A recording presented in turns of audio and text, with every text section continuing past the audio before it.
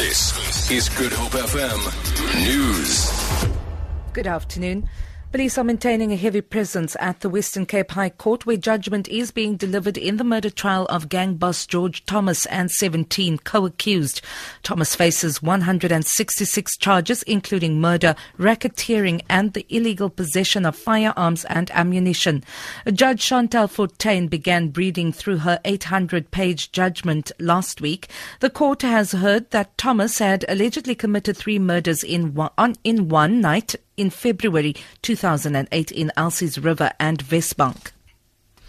8 unions say their successful call for COSATU to hold a special national congress is to ensure that the federation champions the cause of workers and ends factionalism.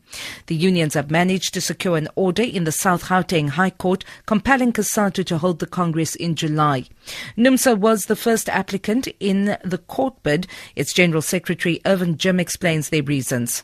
The Special National Congress was convened because we were clear that the current leadership of COSATU have failed to take up the campaigns for workers. It has basically run the federation on fractional basis, and we took a firm view that we have no confidence in Stumo and his leadership, to the extent that they would flout the COSATU constitution, and it must be the court that instruct them to convene the Special National Congress.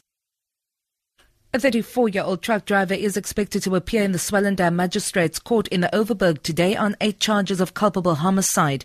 This follows a fatal collision on the N2 last week in which 8 correctional services officials were killed. They were on their way to work when their minibus collided with a truck. The Western Cape Transport Department says only 1 person has died on the province's roads over the past weekend. Spokesperson Byron Laho says a driver was killed in a crash at Beaufort West. He says about 18 people have been arrested on drunk driving charges at various roadblocks.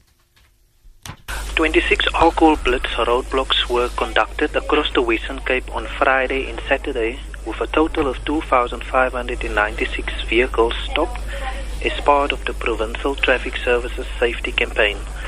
Only 1 road traffic fatality was reported this weekend.